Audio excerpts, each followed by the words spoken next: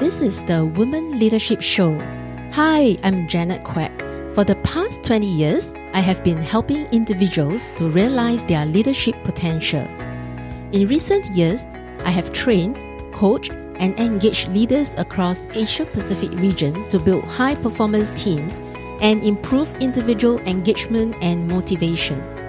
In this podcast, I will share tips and ways to realize your full potential and be a leader in your own way. Join me in this journey to discover them. Do you want to be headhunted even when companies are downsizing or reducing headcount? For the past 25 years, I have been headhunted into bigger and senior roles throughout my career, even during the pandemic period. In my 21 Ways to be Headhunted book, I will be sharing with you some of the secrets that I used to achieve the dream role that I wanted. Download at www.janetaishaquek.com/headhunted. That is JANETAISYQUEK.com/headhunted. Remember, your attitude is like a price tag. It shows how valuable you are.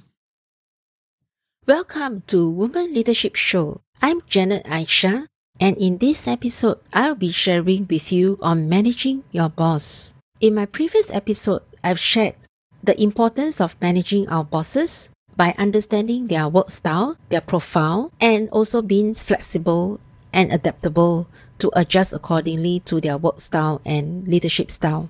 Our bosses hire us to make them look good and also help them to deliver the results and the outcome for the team and the organization. I received various feedback about managing the bosses, and the motivation to stay is about their bosses.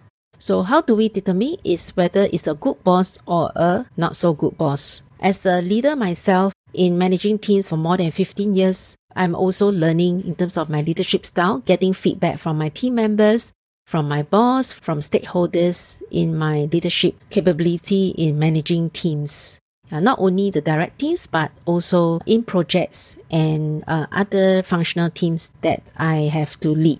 I would like to share the traits of the good bosses that I've worked with, and also that I would like to avoid having that traits of some bosses that even for myself, that I told myself that I will continue to hone my leadership skills and model after leaders that who has inspired me, but not to repeat the mistake that some of the bosses have made, even including myself, to continue to get feedback and also to improve for my own leadership style.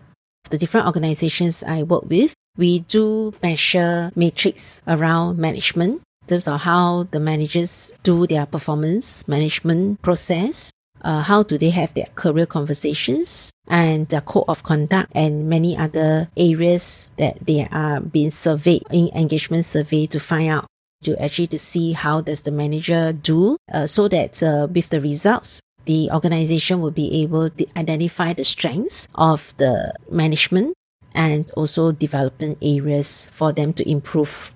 I have been inspired by managers and leaders who show care to their employees, to their team members, and they are very supportive and always ready to step in to help if you're not able to show up because of family commitments, because of personal reasons, or even health reasons, and maybe not able to manage or are new to the task.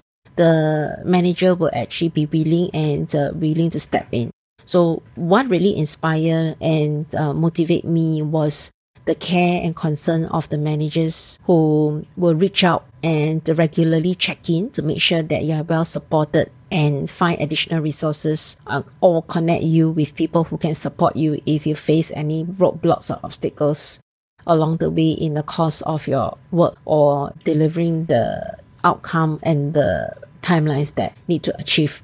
And that is something that I would think that with authentic leadership style and lead with the heart not only the mind, both the heart and the mind will be able to win people over, teams over, in terms of team members, and also people who work with you indirectly or directly with you, and be willing to put in the additional effort, time, or go the extra mile for you if you need them.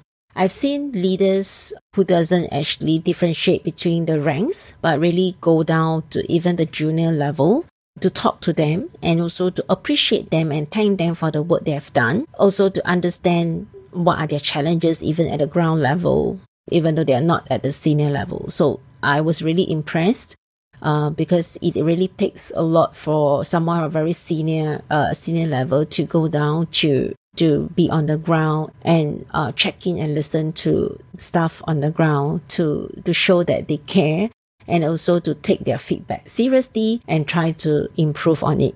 There are some leadership and work style which which I'm not comfortable, but again is on an individual basis, which is for me is the lack of trust in getting the things done. It could be shown in micromanaging the individual and over suspicious of the individual if the in terms of visibility of the person to get the things done. So there are some management who doesn't manage and will assess based on the outcome and the results that the individual has achieved, but not micromanaging right to every single minute, or even give instructions up to every single instruction to make sure that the person gets the thing done.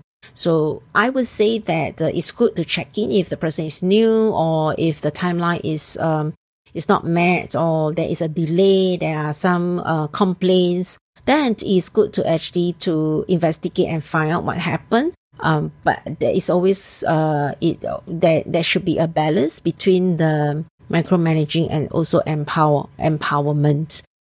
I do hear some feedback from some managers as well. When the employees are given too much freedom, they will also abuse the authority, and the managers will have a hard time managing them. I always encourage the employees to think from the manager's perspective as well. Think from the boss perspective. If you are in the shoes, and if you are a boss yourself, you have to have responsibility to the top management, and also responsible for the team. And it is not an easy position and to be there. And so it is also good if the employees are able to support the managers, give them the feedback, and really want them to be successful, as much as also the manager wants the employee to be successful. When both are successful, that is where you are able to create the high performance team, and to productivity go up, retention improve, employees, especially the talents in the organization, and that helps the overall employee satisfaction of the company. When the employees are happy, they enjoy coming to work, they like the interactions, they are being empowered, there is trust, and naturally the people are willing to do the extra mile, willing to do more, and the productivity goes up as well.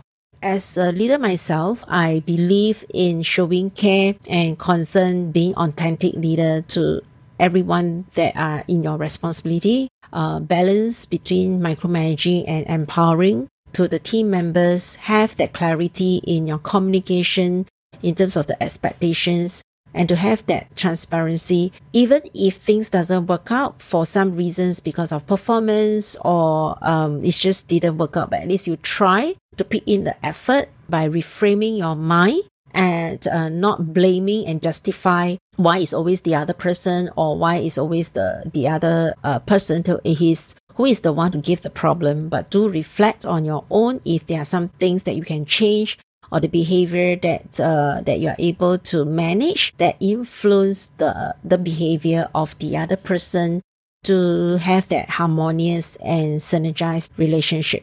I hope that through my sharing, it draws inspiration and personal reflection for you. I believe every woman has the potential to be a leader in your own way. Connect with me through Facebook, Instagram, and LinkedIn. My links will be in the show notes. I look forward to seeing you in my next episode, where I'll be sharing with you tips and ways to realize your full potential as a leader on women leadership.